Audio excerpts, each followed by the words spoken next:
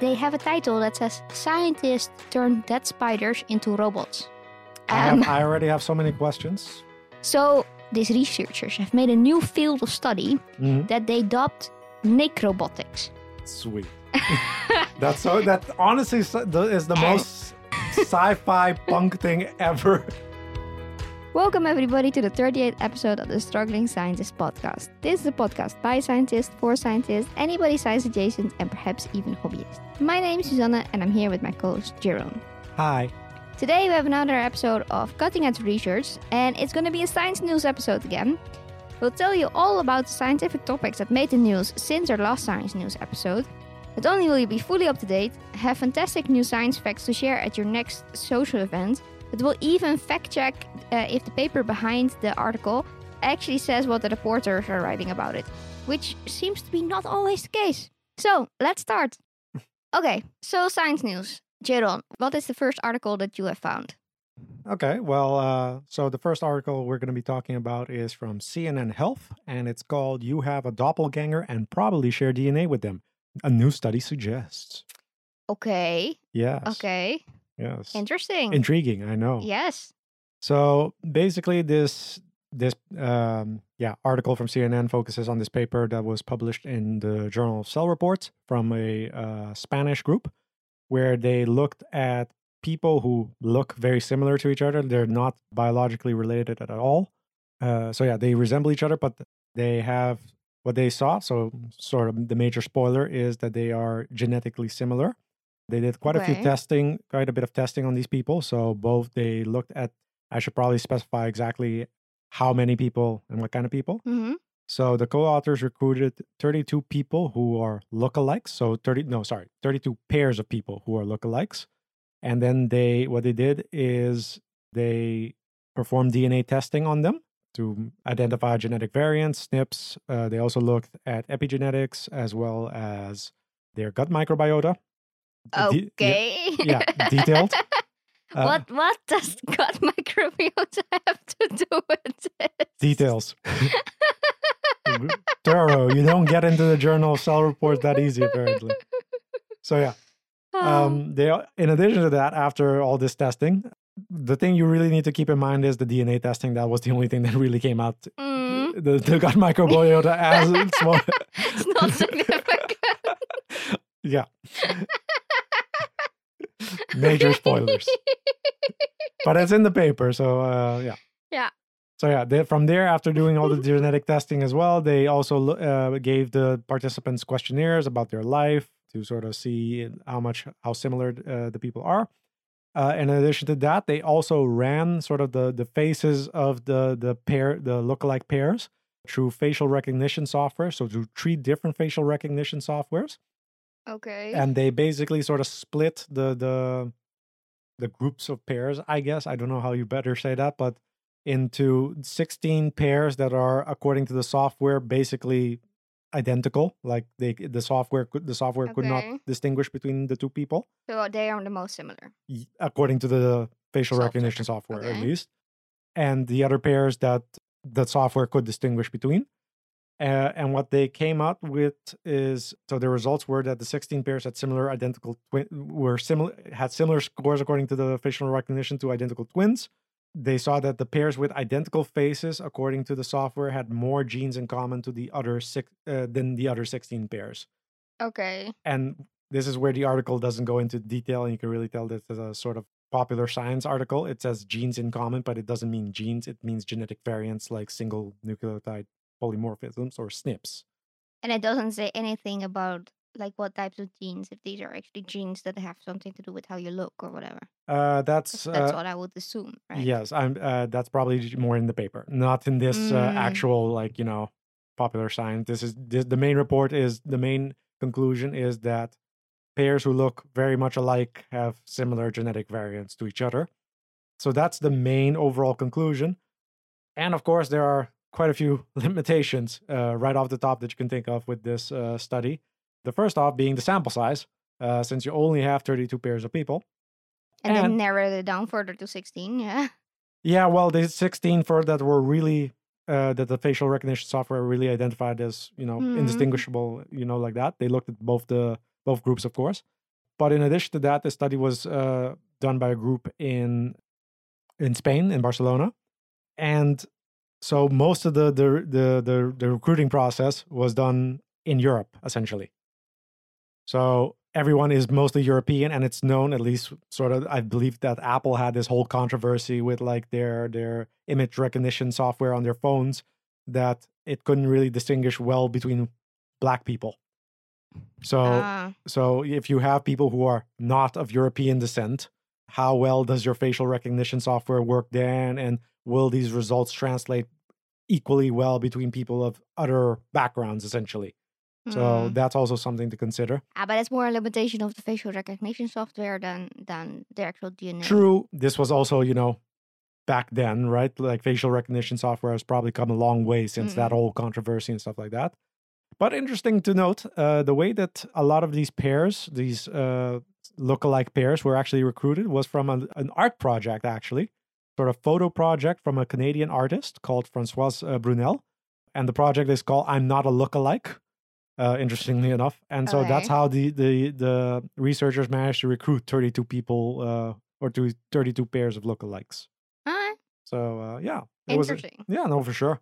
I think the title is a little bit more misleading because you probably share DNA with them. Could also be that you are from the same sort of family tree, which is not the case. It's just genetic variants that you share. So yes.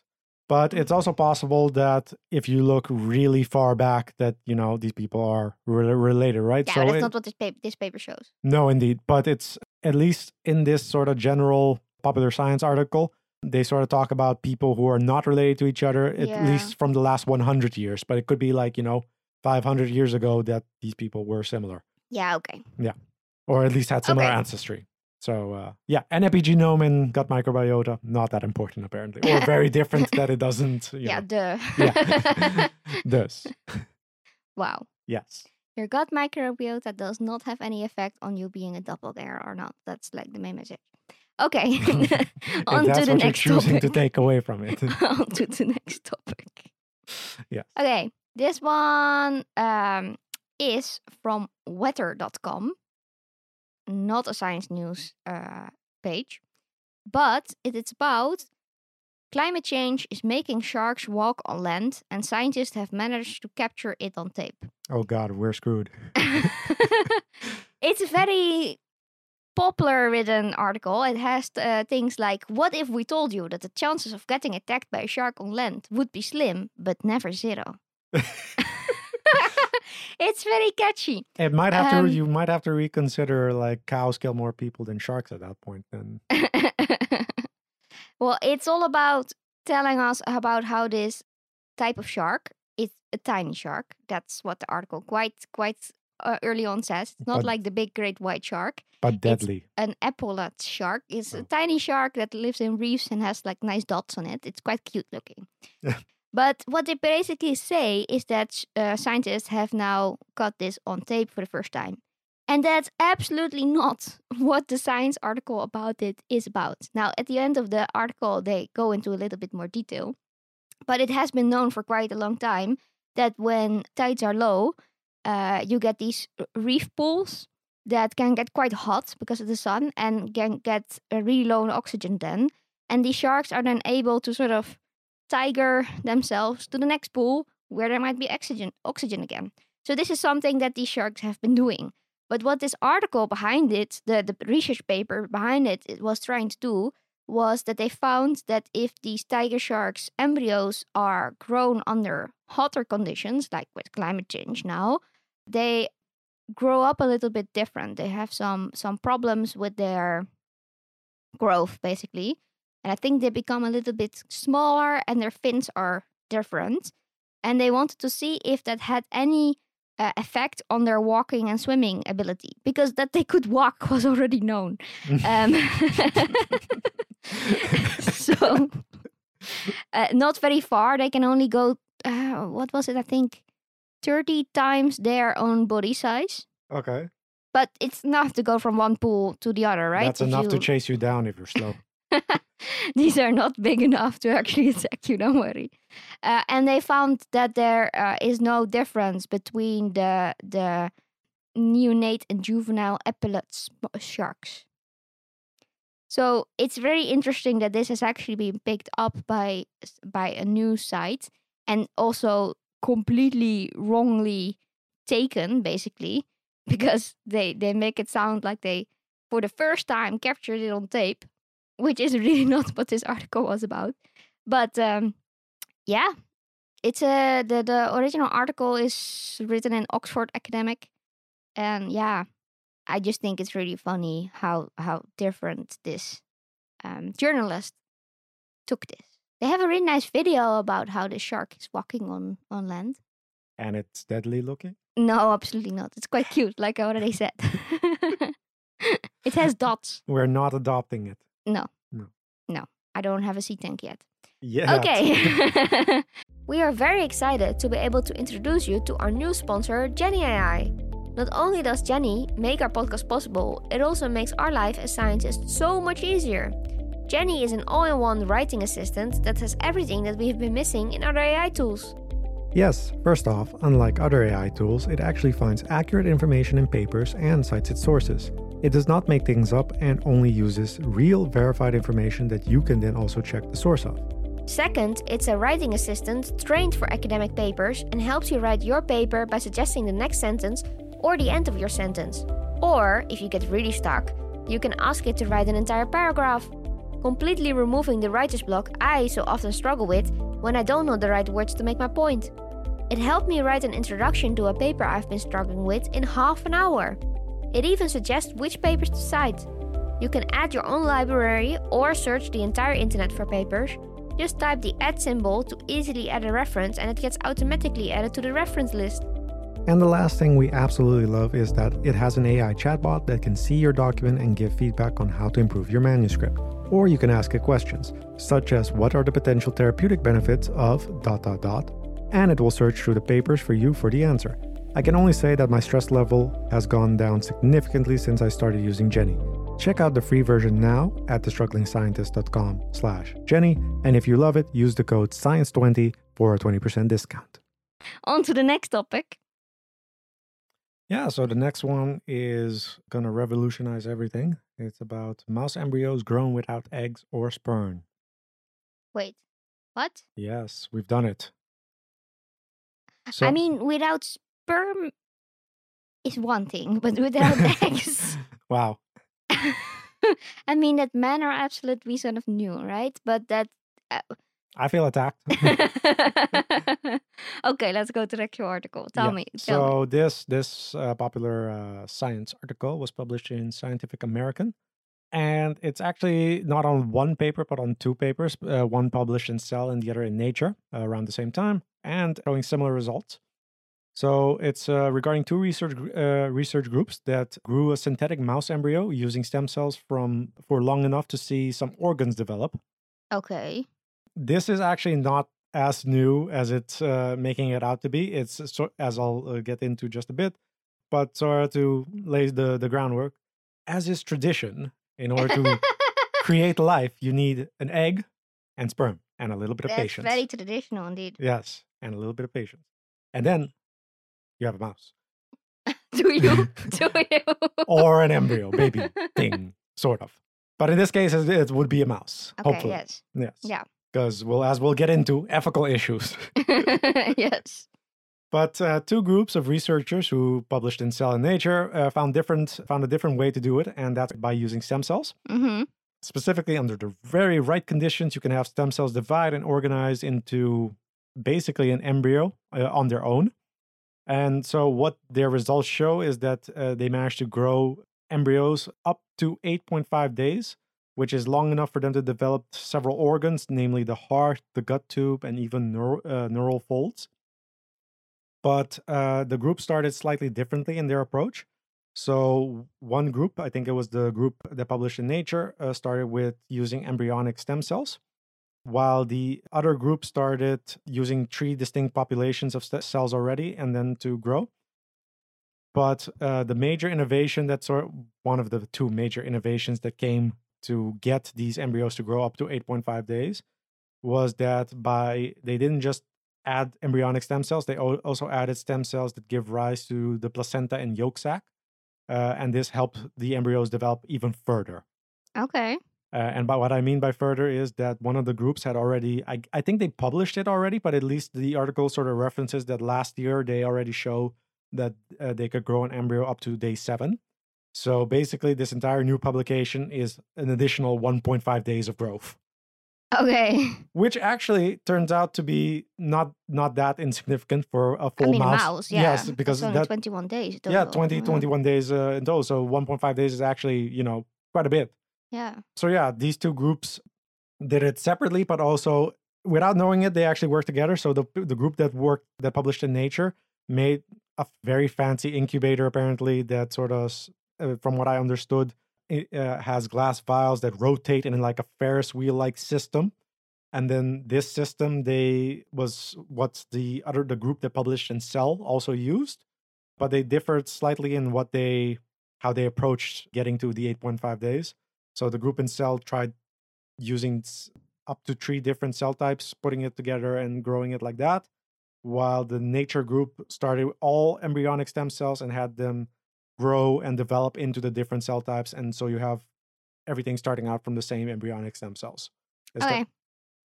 This actually really reminds me of a discussion I just had like on Wednesday, I think, with my colleague.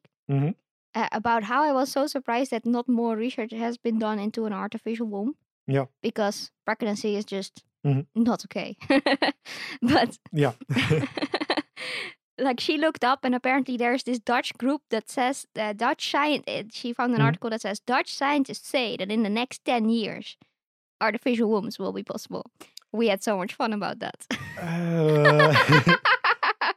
Well, I think if this keeps progressing, right? Like if every year they manage to add another 1.5 days, they'll get there. I'm actually more excited about the fact that they can almost grow embryos outside of the mouse than they can grow it from like stem cells. No, for sure. I mean, yeah. Yeah. Yeah, but I mean, apparently this isn't really all that novel, right? Like last year already, that same group published it to up to 7 days, and now it's up to 8.5. So, I mean, I think in 10 years, maybe we'll be able to do it for mice. Dutch scientists say. Yes, mice wombs are possible. The funniest thing about it was that my colleague just before that said, like, I think in the next 10 years or something it would be possible. And then we had so much fun because she is a Dutch scientist that says that in the next 10 years it should be possible. Yeah. So, yeah. Yeah. Okay. But what the scientists also say is that there are some benefits to using this method outside of like trying to grow human embryos, obviously, because it also is easy to observe. You can really see how the entire process is happening. Yeah, of course. And you can also do knockouts and easily manipulate things. I mean, and see for like people that might have real infertility issues, it would be super cool if they could grow humans out of stem cells. But yeah, I'm more excited about the artificial womb part of it than about the growing it from cells. No, for sure. And also, like one of the groups also said, like potentially one day this could also help people who have infertility issues. And stuff. The article that we looked up actually said that they managed to, with little goats that were prematurely born, like really prematurely, they were already able to put them in an artificial womb and then grow them a bit more. And they were really trying to develop this now to try and get this done for human babies that might be prematurely born, that they can develop a bit more in an artificial womb. That's what they were now trying to accomplish. So an interesting field to be in. No, for sure. And I honestly think what you were saying, indeed, like quote unquote, the artificial womb, which is in this case just a fancy incubator with like glass vials and a Ferris wheel like system. But I mean that they can already get to that many days with just that. That's crazy. No, for sure. But I mean, it did require like, I'm sure there's an entire cocktail of what needs to go into the stem cells to get them to work. So, but yeah, it's still very much a long way away from humans, or potentially even coming close to humans, just because of many, many ethical concerns. Yes. That's why I think it's also way better to aim for the artificial womb that helps babies that are prematurely born. For now, I don't think we should ever try making humans from like. I don't know. It goes quite far, yeah. No, but I mean, I can already see people arguing then, like, what is prematurely born at that point, right? Like, well, people will just keep being difficult about where you draw the line, I think. But, yeah. Okay, but that was that paper. Yes, let's move on to the next one. Now, these scientists have gone into my worst nightmares and are trying to make them come true, and I'm not happy about it. So, this article is from sciencenews.org, which is a very interesting website. You can check it out. And they have a title that says "Scientists Turn Dead Spiders into Robots." Awesome. We did it. Well, I don't like spiders at Oh. all. There were also some photos in this news article that I really did not like. I already have so many questions. Yeah, okay. So these researchers have made a new field of study Mhm. that they dubbed necrobotics. Sweet. That honestly is the most sci-fi punk thing ever. What they mean with that is that you combine biological parts of that organisms with robots. In this case, spiders. And they used wolf spiders, which are, I guess, tiny spiders that if they die, they sort of crumple up. And an interesting thing about spiders is that spiders don't have muscle. They actually manipulate the pressure in their legs to move them. So more pressure means legs going open. Less pressure is them going in. Insects are a very weird biology type. They don't usually have muscles. So these people thought that it would be great if they could manipulate the pressure in these mouse legs to make them grab Spider stuff. legs, right? Spider legs to make them grab stuff. Yeah. So what they did was use that. They put a needle into the into the spider body, and I'm watching a video about it now. I don't like it, so I'm okay. So they put a needle into the spider body, and then they put more water in it, or fluid, or whatever. That at least the robot did. Then the legs would open.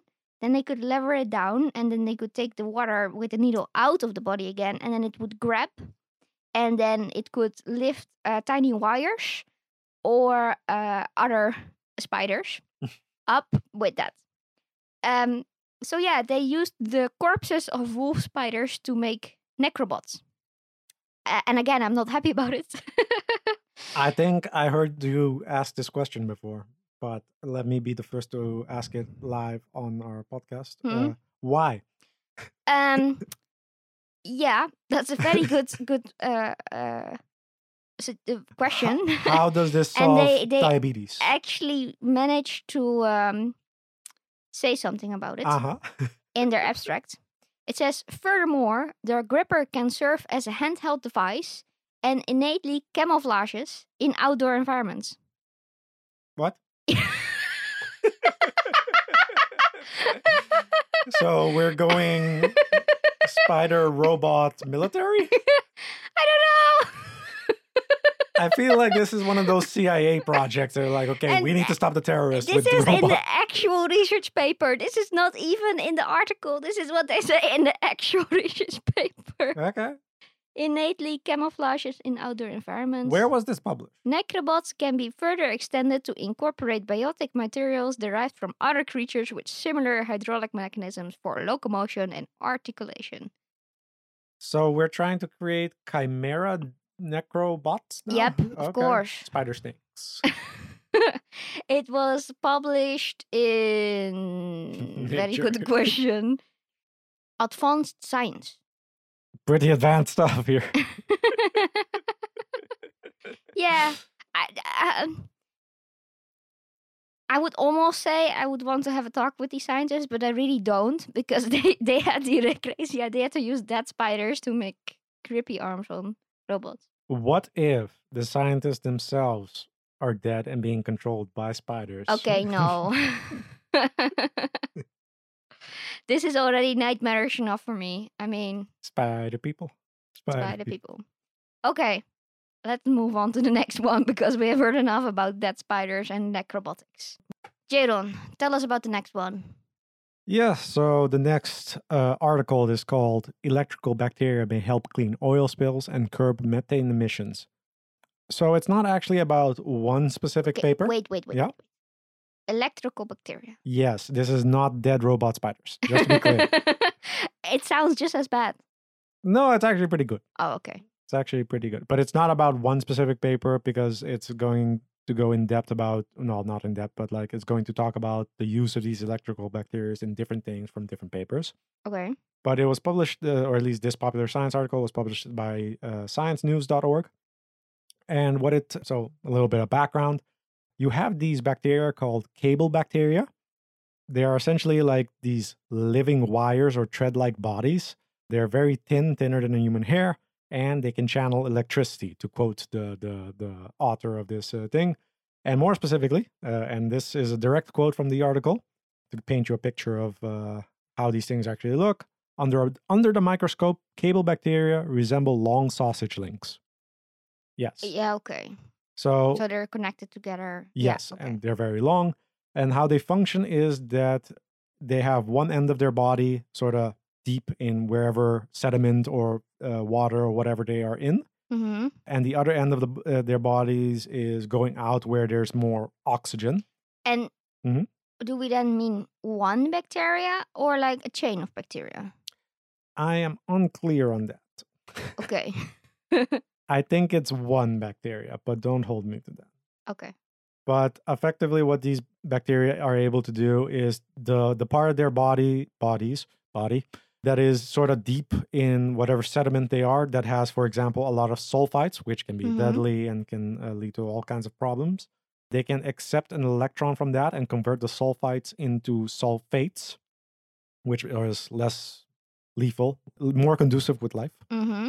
And then they can sort of transport that electron across their entire body all the way up to the other end where there's more oxygen. And oxygen is a great electron acceptor. So they just sort of give off the electron there. It's almost like neurons. Yep, basically, yeah. That's actually quite cool. Yeah, exactly. But what's actually really, so this is how this type of bacteria functions. But it could apparently be used for quite a few different things. So in one condition, you have this thing called euxenia. Is a situation in which sort of like you have a body of water that has a lot of sulfates or sulfites in it. So it's already getting less and less conducive with life. But if you have these cable bacteria, they can convert these sulfites into Sulfates? yes, and thus sort of make the what this does is sort of make the water a bit more acidic, or the sediment more acidic, which then dissolves some minerals containing iron. And then this iron is now sort of more mobile and sort of can go sort of more upward to the sediment and then interact with oxygen and forms rust. And then this rust essentially acts like this sort of firewall or block, preventing the spread of the euxenia, which is this buildup of sulfides in oxygen sort of starved water, and which is not conducive with life. So yeah, So they clean up the pool, basically. essentially, yeah. Okay. But that's just one of the use cases for these bacteria. The other case would be to help in oil spills, Mm-hmm. because what happens in oil spills is that you get like an increased amounts of hydrocarbons that sort of accumulate at the bottom of like the sea or the water or whatever. And you have sea organisms that can clear that up, clear these hydrocarbons. Mm-hmm. And when there are more hydrocarbons, these organisms are happy with that, of course. But how they normally do that is by the production of sulfides. Oh. So they increase sulfides, and then this inadvertently leads to their own death because they, and it kills off everything else. Yeah, no good. So potentially these cable bacteria can also be added in addition to like these other sea organisms to clear up the sulfides and sort of balance it out like that and help with oil spills like that. Okay. And there's one last use case, which is very specific, but is to help clear methane, specifically from rice paddies, which are these fields where you can grow rice. Mm-hmm. Because how rice is grown, it's in a body of water as well, and you have these things called methanogens, which produce a lot of methane gas, specifically in rice paddies, and they also do it via the production of sulfides, which are also deadly. And apparently, rice fields contribute to about 11% of all methane emissions in the world. Wow. I did not know that. But apparently, these cable bacteria are also able to help contribute to that, essentially, and fight off methane production like that. Okay, cool. So, multi-use case for these cable bacteria. They're apparently on every continent, as far as I could tell, as far as this article suggests. already. It's just getting them in sufficient amounts to be used for massive oil spills or massive production of rice in general is sort of one of the limiting factors in using it adequately in combination with everything else. It seems to be the limiting factor. Okay. So there's that. Does sound cool though. No, for sure. I mean, effectively, we have something that could help in quite a variety of different cases, including maybe global warming.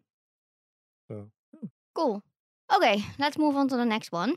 This one is on SciTech Daily. And it's about one paper, but it also references what has been found before. So it's a really nice article, I have to say. And it's called Research Show Remarkable Impact of Grape Consumption on Health and Lifespans. And it's basically about mouse studies where they supplemented mouse food with grapes. And then this really helped against fatty liver disease and also against high cholesterol diets and things like that.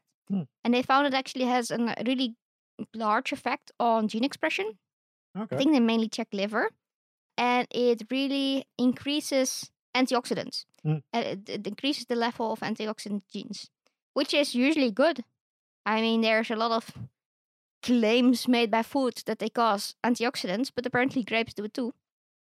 And it's protective against fatty liver, and it extended the lifespan of mice giving a high-fat Western diet. And it's of course a little bit difficult to compare that to mouse life, mouse life to human life, because they live so much shorter. But they actually say that this would correspond to an additional 4 to 5 years in a human life. I'll take that. Yeah. So. Although proportionally, one grape is much larger to a mouse than it is to a human. Yeah, true. That's a lot of grapes we might need to eat, I guess. I don't know. Yes. Apparently, it did not affect the rate of consumption or body weight, but it only delayed the natural death. And then I also went to the original article, and there they actually also looked at specifically what genes were changed. They did RNA sequencing and a lot of other interesting experiments, of course. And they really saw that genes for metabolism, transportation, hydrolysis, and sequestration of fatty acids were upregulated, but the genes responsible for lipid content and cholesterol synthesis were downregulated, which is, of course, for me, very interesting. So, yeah. And antioxidants genes were up. So really, really interesting, I would say. Oh, for sure. Just by eating grapes. We did it. Did they say what kind of grapes? I am not a grape specialist. Ooh. Yeah. Before we take the one that is, inversely correlated with life. Standardized grape powder. 5% standardized grape powder. All natural grape powder. Yeah, no, that's all I can tell you. Where am I going to find that tree that lays grape powders? Yeah. All natural grape powder. Okay, maybe some more research is required. And here I thought they gave these poor mice actual grapes. Yes, that seemed like the most easy thing, but I mean, I get you need to standardize it, but all natural grape powder it is. I just had in my head like a cute picture of a mouse just like gnawing on a grape, but no. They were choking on grape powder, like the cinnamon test. Poor mice. Okay. They also remarked that it might have effects on other parts of your body and not just the liver that they investigated. Mm-hmm. But they didn't research that as far as I could see. So these mice become significantly dumber. I don't know. I don't know. It might have some side effects, but important for follow-up research, yes. Not this one. No. Okay. Yeah. Oh, let's move on to the next topic. Yes. So the next paper is on good sleepers are less likely to suffer a stroke. Getting 7 to 8 hours each night and not tossing and turning in bed is best. Study rules. Okay. Yes. Well, I have to say, I see more and more research saying that enough sleep is important. Jaron. Abu. But this study, to the surprise of absolutely no one, says good sleep is less likely to Kill you. yes, from via stroke. Oh, okay. Yeah. Specific. Yes. Okay. It's a really epidemiological study that it's by French researchers that monitored the shut-eye habits of more than 7,000 people over Wow. the age of 50. So more specifically, the age between 50 and 75. The participants were in good heart health upon being recruited, underwent physical examination, and were quizzed on their sleeping habits and medical history. And depending, they also were given a questionnaire about specifically how they sleep, whether they were a morning person, suffered from insomnia, or had tiredness in daytime, and so on. And depending on whether or not they were a morning person, they would get 1 point attributed to them from the questionnaire. If they suffer from insomnia, for example, that was 0 points. And if they don't, 1 point. Wait. So is being a morning person a good or a bad trait in this study? Good thing, from what I can tell. Oh, Yes. okay. Damn it. Yes. Sorry about that. Yeah. So they monitored these people for, I believe, a decade. Mm-hmm. And after that decade, again, this is more than 7,000 people. 274 of them suffered a stroke in that time. And basically what they were able to find is that they saw two very distinct groups. So people who scored very lowly on the questionnaire, so they really were bad sleepers, suffered insomnia, everything.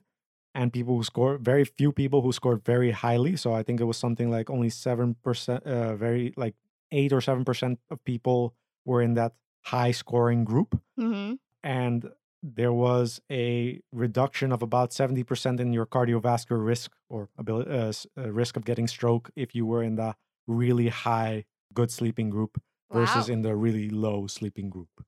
And they also sort of went deeper into the data, and they noted that basically every 1 point increase in their overall sleep score over time was linked with a 7% decrease in risk of coronary heart disease or That's stroke. actually like a lot. Yes, no, for sure. So, but I mean, you can imagine that, right? So, like, if you're insomniac or tired during the day, you might also make worse health decision. I don't know if it's necessarily the sleep itself that's physically I think causal. giving your body some rest is also really important. No, for sure. But I mean, I think there would probably also be sort of second order consequences, like, maybe you make poor decisions and eat more unhealthy, or, all of that also might, because they don't, at least as far as I could tell, check on these people metabolically or anything like that afterwards, right? They just did the questionnaire up front and then measure which ones have cardiovascular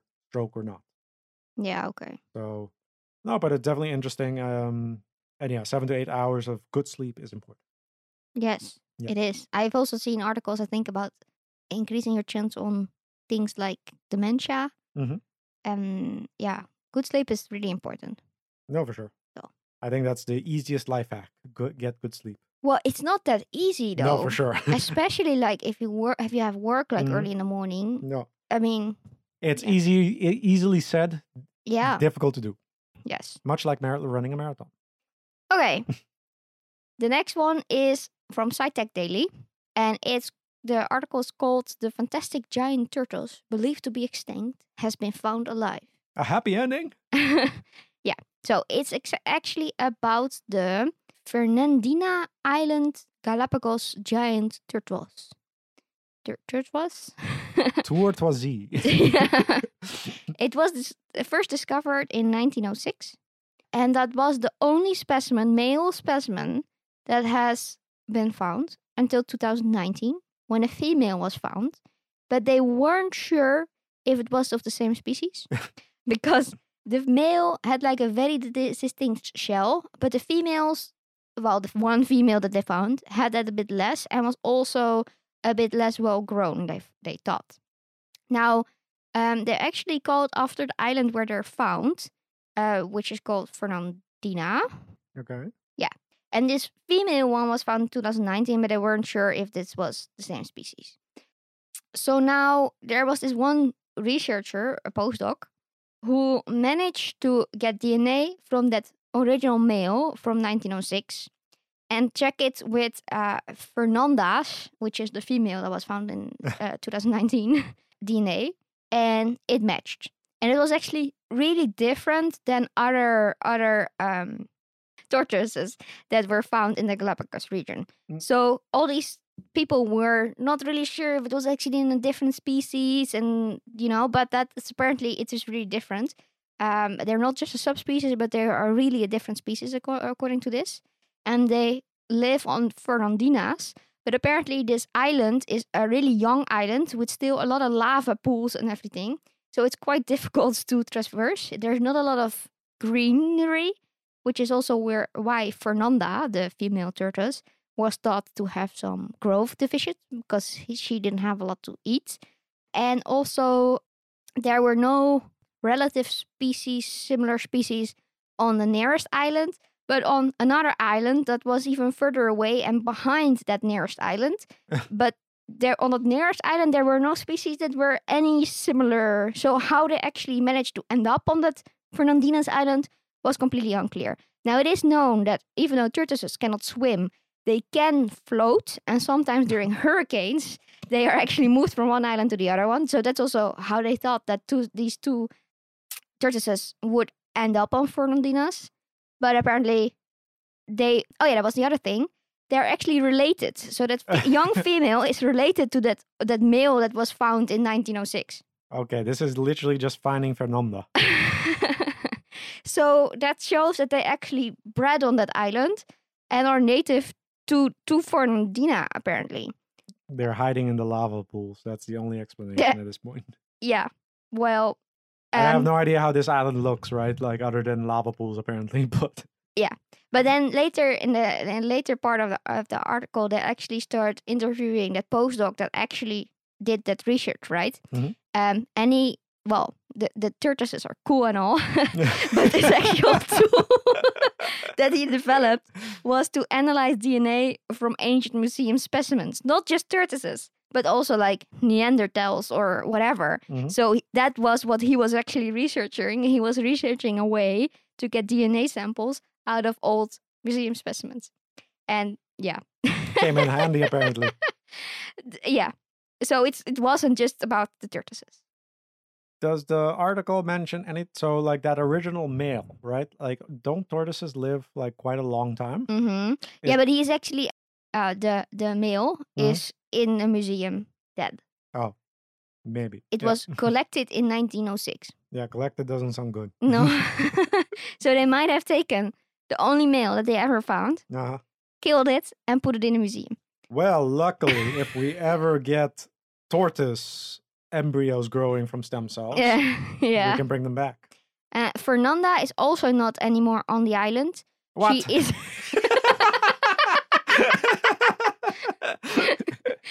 Fernanda left the island. She is actually in a tortoise sanctuary. Oh, I thought she was out living her best life. No. So yeah, she is in a tortoise sanctuary, and they still hope to find other tortoises that they can breed her with. Okay. I mean, yeah, that's so human though, to take like the maybe only female that's left from the island where there might be potential breeding partners, put her in a cage, and then later go look for tortoises that look like her, but then on an island with lava pools that are really difficult for humans to traverse. I mean, true, but apparently there might not be a lot of these tortoises left. Yeah, but if you take it away, then she's definitely not gonna find them. Look, she's in a rescue and breeding facility. Yes, she needs rescuing. That's her dating life is very serious right now. Yeah. I don't know. Yeah, it's yeah. Yeah. Scientists. Yep. Okay. Let's move on to the last two papers that we have. Yes, so the paper that I'm going to talk about next, or the article, I guess, is investigating the role of dopamine circuits in habit formation. Okay. Yes. So it was published in Neuroscience News, and the original article itself was published in Cell Reports. So before I get into all of that, just a quick reminder, I am not a neuroscientist whatsoever. Mm-hmm. So yeah, just keep that in mind as I recite all these very brain-specific regions and their complex names. But effectively, when it comes to habit formation, you have a particular region of the brain called the dorsolateral striatum. That's important for that. And it has apparently what is called a closed loop in that region that is important for not only habit formation, but also goal-directed behaviors. So habit is something you'll repeat more often. Goal-directed behavior is something one-off, right? Mm-hmm. And this is sort of thought to be sort of just a closed loop. But for the longest time, there was also another proposed mechanism, a sort of open ascending spiral loop. That sort of that was proposed to allow goal-directed behaviors to eventually become habits. Okay. That's a lot. But the sort of the limiting factor in terms of actually researching this and showing if this was the case or not, it was just difficult. So it's been proposed for the last 20 years, but up until now, it's been actually researched. And how the open ascending spiral loop would work is that it basically connects the dorsal medial striatum to another brain area called the substantia nigra, which contains sort of the brain's sort of dopamine neurons, which produce dopamine. And then this would send dopamine to the dorsolateral striatum, which would be necessary in order to reward and stimulate habit formation. Okay, that's a lot. Yes. I needed to reread it a few times to try and get that. So yeah. The end result is that dopamine is really important to form the circuits in habit formation, as the title says. Yes, but the end result is that, and I'll put it the way that this article itself put it. The ascending spiral loop does exist, but it doesn't work the way we thought it did. Oh, okay. Yeah, so I'm getting to that. So I love the way that this person described the method that was used, because they described it as new synaptic and intersectional genetic tools were developed to actually show this ascending spiral loop in action. So it does exist, but what was more interesting that came out of the study was that there's apparently also evidence for a descending spiral. Which potentially communicates habits back towards goal-directed sort of subregions of the striatum. Yeah. Great. I mean, yeah. It sounds really interesting. Yes. I am not enough of an expert or knowledgeable about this field to be able to like understand all of it, but it was like, what? Yeah. No, I agree. I agree fully. Yes. Yeah, but it's interesting. Yeah. I'm also just fascinated by the idea of like proposing something for the last 20 years and it just not being able to show it. It's like, okay, but we'll keep this around and then we'll come back to it when the technology is there. True. Yes. It'll be like, yes, DNA, but we'll come back to you. Yes. Okay. And then our very last science news article. Recently discovered molecule kills hard to treat cancers, which of course sounds great. It does.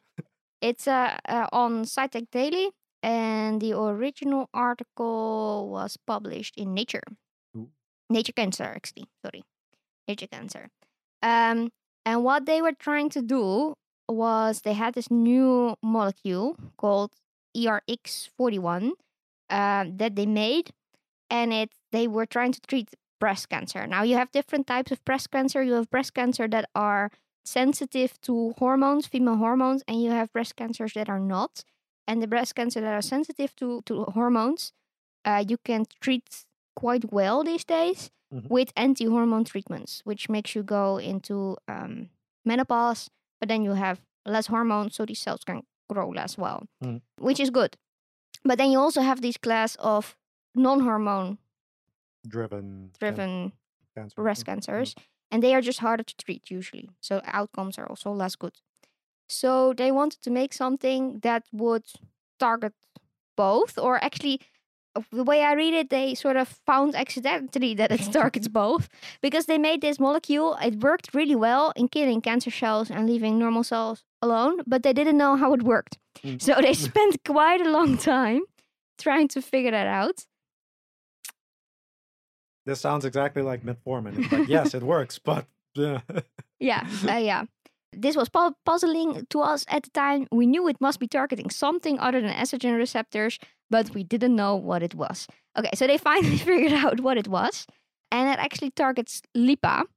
Okay. And LIPA is a cell structure is found in the endoplasmic reticulum, and it's actually really upregulated in a lot of types of cancers because it helps the endoplasmic reticulum make a lot of proteins. And cancer cells are, of course, super fast growers, and they are really high producers. So they make usually quite a lot of LIPA to make that happen. And this protein targets LIPA. And since that's so high in cancer cells, it sort of blocks LIPA binding it. And that jams the protein processing in the endoplasmic reticulum, which makes it bloated, leading to cell death. And on healthy cells, that's just way less of a problem because they are not protein factories, basically. And they also tested it in mice. They had no real big adverse effects, so that's really hopeful. And they also gave the mice some human cancer cells, and that really helps very well. They also tested it against other types of cancers than breast cancers in petri dishes, I assume. And that also worked quite well, especially against hard-to-treat pancreatic and ovarian cancers and glioblastoma, which are really, really difficult to treat type of cancers. So honestly, this would be great if it works. Yeah. I was honestly surprised when you listed out the different types of cancers that maybe I misheard you, but there was no prostate cancer, right? I don't think they tested it yet. Okay. Yeah, because when I think of cancers that are often also hormonal, like breast cancer, obviously with estrogen, but you also have prostate cancer with androgen. So I was like, well, maybe... Yeah, but this specifically targets also non-hormonal. No, exactly. But like that's why, like, you know, sort of like the male equivalent of breast cancer would be, But I don't know if they actually treat prostate cancer also with anti-hormonal treatment. Yeah, no, fair. I'm also thinking that blocking testosterone might have some more negative effects. Yeah, that's not completely true because blocking female hormones also has quite some negative effects that we sort of take for granted. It was just an interesting thing, sort of not include omission from that list of cancers that I was like, But I mean, blocking protein making sounds like most types of cancer, at least fast-growing cancers, have to sort of have that. They might not all do it via upregulation of LIPA, so that might be a bit more difficult. But honestly, this sounds great. No, for sure. I'm just wondering, right? Like also with like, for example, chemotherapy, like it targets fast-growing cells, right? So I wonder like how well they looked at other like side effects on fast-growing cells. Yeah, no, they just gave it so far. They found in petri dishes now finally what it did. Yeah. And then they gave it to mice, saw no real big side effects. And mice have I guess the same type of cells usually that we do in terms of fast growing. I also think, no, indeed, I mean like the hair, right? Like if they start going bald, that's definitely it doesn't say that in this research article, but I haven't read the complete original paper, of course. But they don't they say that there's no super with no adverse effects either on normal mammary epithelial cells or in mice. Okay. So no, it sounds promising. I mean, obviously, more research has to be done, but this sounds really promising. I mean, anything that doesn't lead to like, you know, hair falling out, death of other fast-growing cells, weight loss, all that sounds like an improvement already. Yeah, and chemo also doesn't always work. No, exactly. Especially if you could combine treatments some way to help more, it would be great. No, for sure. I assume that you would have some side effects from something that blocks ER a little bit, even in healthy cells, right? Because even healthy cells have LIPA. It's just less of a problem for them because they're not so dependent on that really quick protein processing and making and everything. No, for sure. I would assume some side effects, but I guess really good progress. No, sounds great. Just need to get it to clinical trials. Well, yeah, I guess also more mouse studies to adverse effect need to be done first. That's usually what has to happen before it can go to human trials. I want an in-between step of on a pig or something. But in the article, they also interviewed the original researcher. He's called An, and he says that he's as a chemist, I am somewhat isolated from patients. So this success is an opportunity for me to feel like what I do can be useful to society, which I guess is also something that so many scientists feel, right? That their research might not ever be actually translatable. So I think it's pretty cool to just see that in this case, that actually might be happening. No, indeed. Although I have to say, he's not the first author; he's the second to last author. So he is already a associate professor PI of at least. chemistry and biochemistry. So it could be us. We are biochemistry, you know. We could do this. No, but really cool research. No, for sure. So yeah, that's the one we're gonna close on, I guess. Yes. If you have any questions, suggestions, comments, papers we really need to read, or did you also get nightmares about spider robots, please let us know. You can reach us via our website, thestrugglingscientist.com, or via our email address, thestrugglingscientist@hotmail.com, or via our social medias. Jarons, which are those again? Twitter, LinkedIn, Facebook, Instagram, a little bit on Pinterest. And it's zombie spider robots. True, very true. Necrobots, don't forget. Yes. Okay. Well, you can also find our merch on our amazing website and sign up for our newsletter if you also want to be told about really interesting scientific papers monthly. You can sign up to that. So, we'll hope to see you all next time. Bye. Bye.